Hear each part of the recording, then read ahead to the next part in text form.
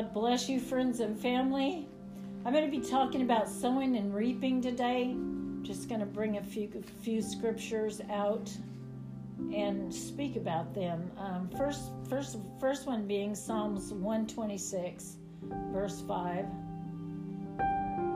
Sow tears and reap joy.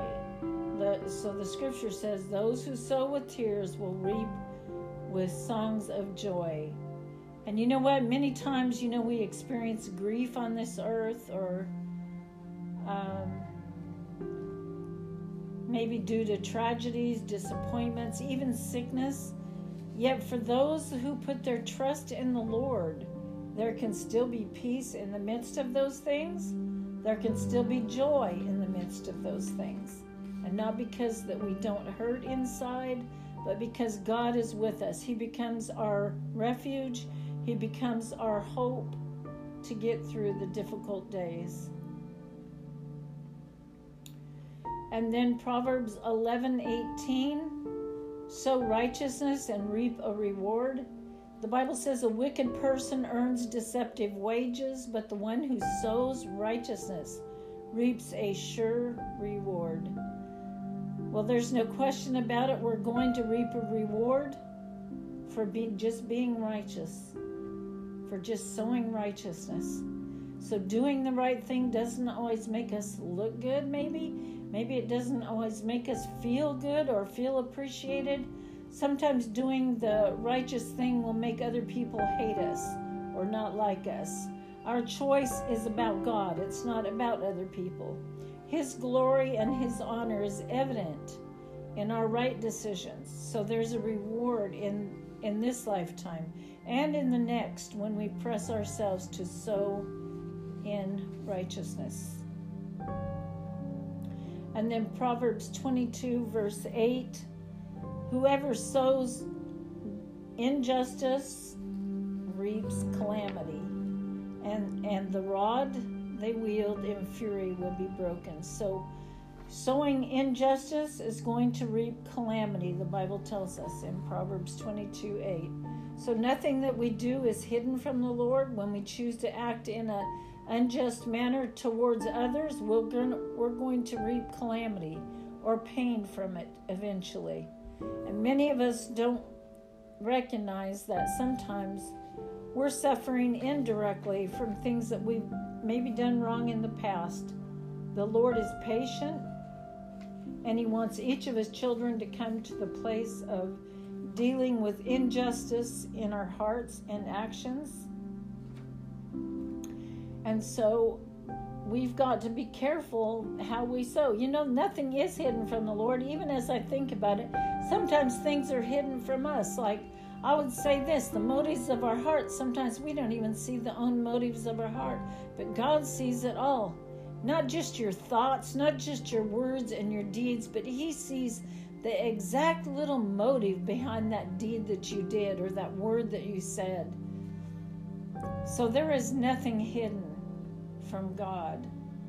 We need to be up front and with the Lord and walk and sow in righteousness. And then in Galatians 6, 7, and 8, sow to the flesh and reap destruction. So the Bible says, do not be deceived. God cannot be mocked. A man reaps what he sows.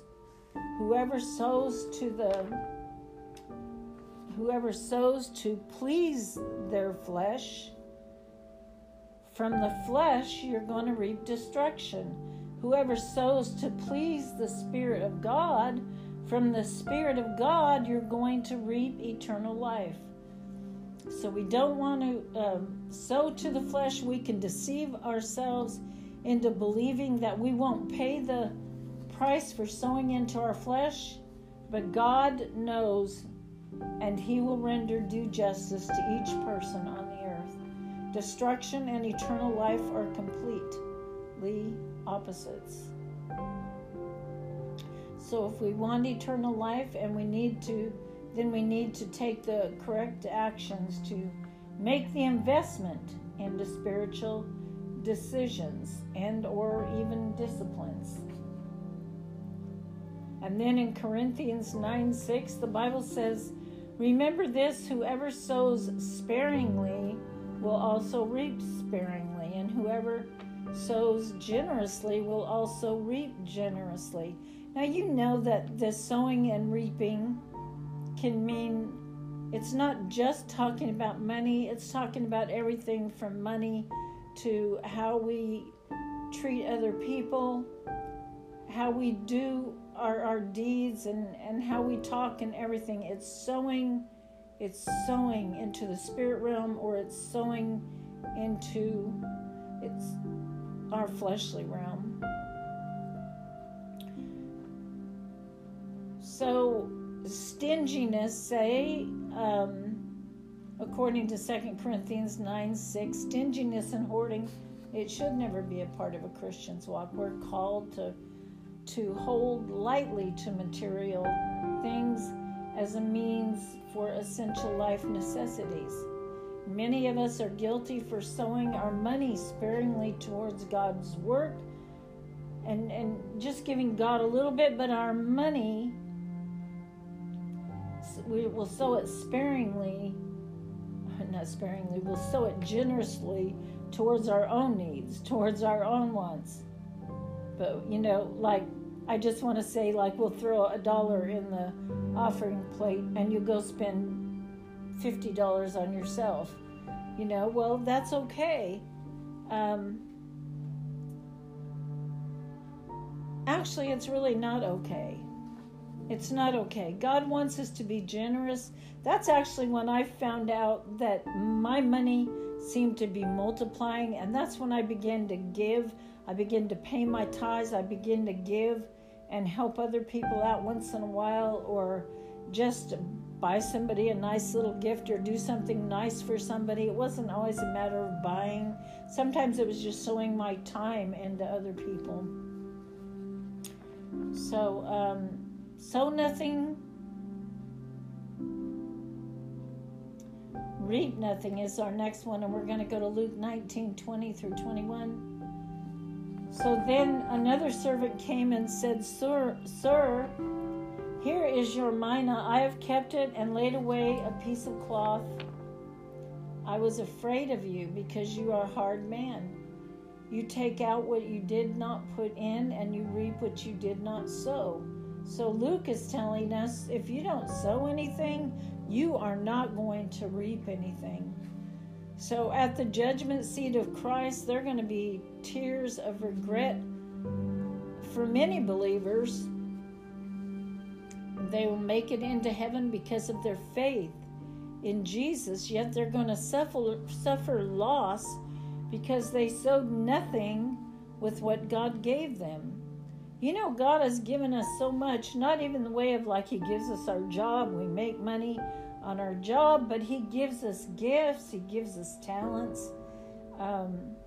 He gives us so much just from the heavenly realm. We need to be sowing that in to what? To the ministry, to the gospel, for the gospel's sake. So we need to sow everything. I'm not just talking about money. I want to make that clear. Sow our time, sow our gifts, sow our talents. Okay, let me get back to where I was and finish what I was saying before I interrupted myself. We're saved by Christ to do good works for the kingdom, right? So believers, they must use their gifts given to them from God to affect change in their families and in their communities. And then as we go to Matthew 13, verse 24, Jesus told them another parable. The kingdom of heaven is like a man who sowed good seed in his field. Wow, that is an amazing scripture. Listen to it again. The kingdom of heaven is like a man who sowed good seed in his field. So you know what, I will almost look at it like you or me, I'm the field, and whatever I sow, whether it's money or time or talents, good deeds, and all that, I'm sowing it into this field of mine. So the man sowing is Jesus. And the good seed are those who belong to the kingdom of God. So I kind of understanding this in a little bit different way. But the Lord has planted his people specifically where he can use their lives for God's glory. So we're meant to shine out of the worldly darkness with the light of Jesus Christ. Our words, our actions, and our attitudes reflect the beautiful transformation of knowing God and being known by him. So I suppose if I would ask you anything today, I would ask you, what are you sowing? It's a matter of if you think you are sowing or not. Step out of the deception and recognize that your life is one big field. That's what I was just trying to say about myself before I read this. Your life is like one big field waiting for the right seeds to be planted. So it's best to take out a little time to do an inventory of your life. You can start with a small seed of determination to make a change and one day reap a huge dividend of eternal reward from God. So you know what? Sowing and reaping is one of the most beautiful pictures in the Bible. It's like if we sow a little seed of faith here, see, God, as I look at it as overall, God is a multiplier. He just multiplies everything. So if you have a little seed, a mustard seed of faith, and you use that faith to pray for this person, say, or, whatever it is, or you use your talent to get up there and sing that song, or to go give that prophetic word, he will multiply the results of that. And not only that, as you sow what he gives you, whether it's a prophetic word, whether it's praying for somebody, whether it's going and doing a good deed, he will give you more. He will give you more strength. He will give you more energy. He will give you more ideas. He will give you more thoughts. The Bible says the steps of a good man are ordered of the Lord. He is going to order your steps more and more the more that you take the steps of faith that he's asking you to take. So as I said, you can start with a small seed of anything to make a change, and one day you can reap a huge dividend of eternal reward from God. Amen? So let's do that today. Let's just begin to sow. Not, as I said, not just money, but anything and everything, a good word. When you leave the cashier at the store, you turn and look at that person in the eye and you say, you have a good day today. You bless people with your words. You bless them with your deeds. You bless them with your finances as well. Our churches need money to run. All right, in saying that, I'm going to close, but I just want to say God bless you, each and every one. I pray that spirit of sowing and reaping will just get a hold of you today, and you begin to read those scriptures over again and see the full impact of what God is saying in sowing and reaping. I want to sow good things. I want to receive and reap good things.